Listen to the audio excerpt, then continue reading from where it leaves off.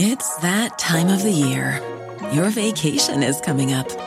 You can already hear the beach waves, feel the warm breeze, relax, and think about work. You really, really want it all to work out while you're away. Monday.com gives you and the team that peace of mind. When all work is on one platform and everyone's in sync, things just flow. Wherever you are, tap the banner to go to Monday.com.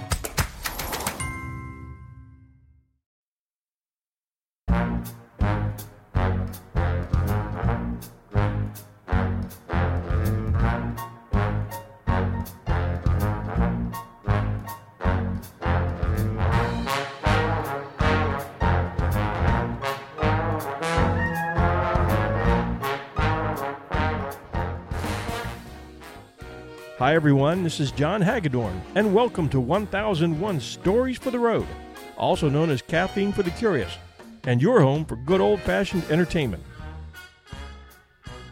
As a kid, I loved baseball. I still do. We lived in Arcadia, California, close enough to Santa Anita Racetrack to hear the sound of the bugler playing the first call, which signaled the riders to get ready for the post-parade.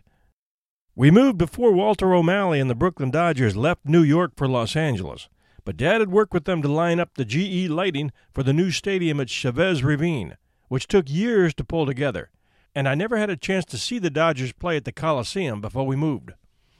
When we moved to Illinois and later Philadelphia, the Dodgers remained my favorite team, and on my 15th birthday, Dad asked me if I would like to see the Phillies play the Dodgers at Connie Mack Stadium in Philadelphia. It was my first major league ball game, and I can still remember looking down at the manicured green field, hearing the hum of the crowd and the chatter of the peanut and popcorn vendors hawking their goods, and the excitement at seeing the players come out on the field to warm up. Dad had chosen that day because my favorite pitcher, Sandy Koufax, was pitching, and he knew that would make the day special for me. We had arrived early enough to catch the warm-ups and look at the scorecard. Knowing how to keep a scorecard was a part of my upbringing, as much as learning how to tie a fly for trout fishing. Hall of Famer and former Phillies player Richie Ashburn was announcing the game. Richie was loved in Philadelphia. As a hitter, he was expert at fouling off pitches to stay alive at the plate until he could get a good pitch. He was a left-handed hitter, and his foul shots were usually hard-line drives toward the box seats near the third baseline. One day his foul shot hit a spectator named Alice Roth square in the face, breaking her nose. It created quite a stir. As the medics came, loaded her on a stretcher, and began to carry her out, Ashburn, a lifetime .308 hitter with a .380 on-base percentage, was still at the plate and fouled off another identical shot, which, incredibly enough, hit Alice Roth on the stretcher while they were carrying her away from her seat. Mrs. Roth, wife of the editor of the Philadelphia Bulletin, loved the Phillies, but watched all future games from a seat high up in the bleachers. That's one reason we Americans love baseball so much. It's the stories. Richie Allison was no longer in the lineup, but die-hard Phillies fans might remember Johnny Callison, Cookie Rojas, Richie Allen, Tony Taylor, and Ruben Amaro. Old Dodger fans might recall Willie Davis, Maury Wills, Jim Gilliam, and Frank Howard. They were all playing that day. This day with Dad turned out to be a day I would never forget, and I'll get back to it in a minute. Fast forward from here to May 1st, 1991. This was the day that Nolan Ryan pitched his 7th career no-hitter, going one better on a record that will probably stand forever in baseball. To appreciate how difficult it is in Major League Baseball to throw a no-hitter, in the tens of thousands of Major League Baseball games recorded since 1876, only 275 no-hitters have been pitched. To achieve this feat, as many of you fans know, the same pitcher has to complete 9 full innings in which the opposing team has no hits. Nolan Ryan's lifetime 7 no-hitters still stands as a Major League record, and he threw his last one that day, May 1, 1991. He was pitching for the Texas Rangers on Fan Appreciation Day at Arlington Stadium in front of a crowd of 33,000. Ryan had turned 44 that year and was pitching on 4 days' rest with a stiff back, sore bones, and a bloody right middle finger, the result of his skin and scar tissue breaking open while warming up in the bullpen. It was a downer of a day physically, Ryan had told a reporter. A no-hitter was the furthest thing from my mind when I came to the ballpark. It was a rough day on Ryan, but a great day in baseball. Just a few hours earlier, Rickey Henderson had stolen his 939th base, breaking Lou Brock's previous record. He had one of his worst warm-ups ever in the bullpen, manager Bobby Valentine had said. Pitching coach Tom House told me his back was stiff. Every bone was killing him. He feels like he's getting old. Don't leave him out there too long. Valentine asked Ryan before the game if the back was a problem and was told it was a little stiff. He asked his pitcher how it would be once the game started. He told me it would be history, Valentine said. Little did he know what he meant by history. The home crowd was going crazy in the night as Ryan retired Lee and Devin White on ground balls to second baseman Julio Franco. That brought up Roberto Alomar, son of former California Angels second baseman Sandy Alomar, once a teammate of Ryan's.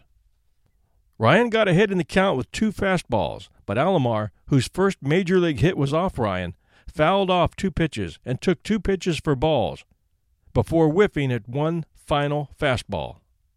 Once again, Ryan had rewritten history. He had thrown his 6th no-hitter just last year at age 43.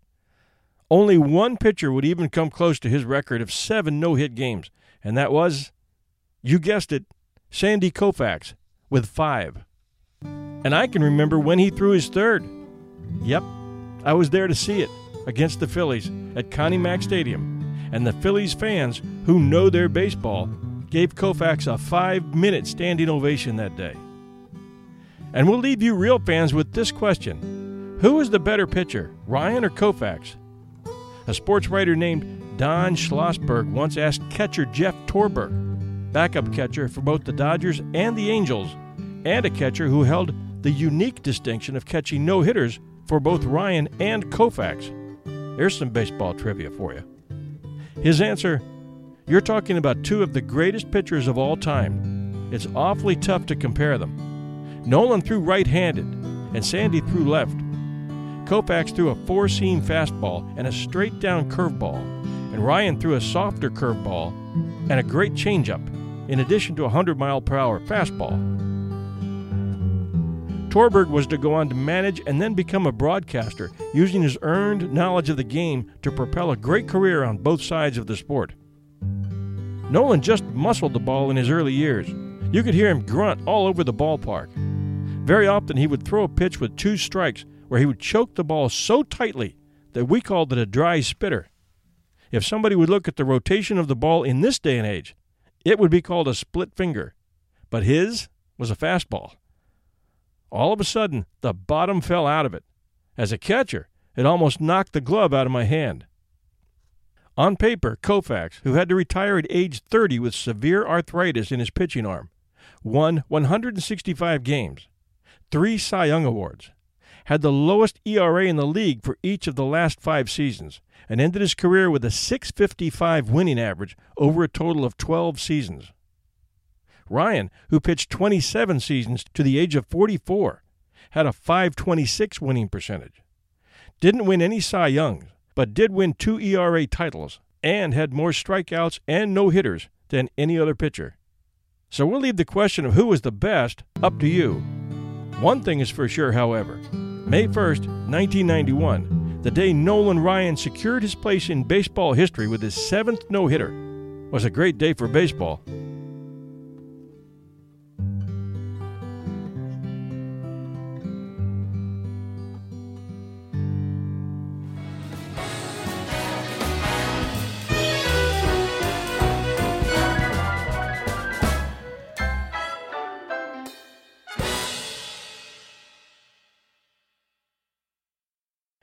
Thanks for joining us at 1001 Stories for the Road, where every Sunday night at 8 p.m. Eastern Standard Time, we release a new episode for your listening enjoyment.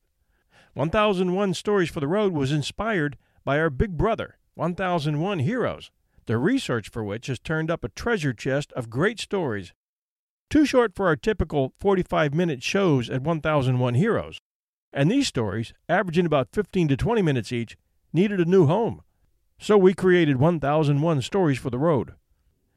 We're available 24/7 at iTunes, our terrific host, audioboom.com, and everywhere great podcasts are found. We have 2 other 1001 shows out there, and we encourage you to give them a try.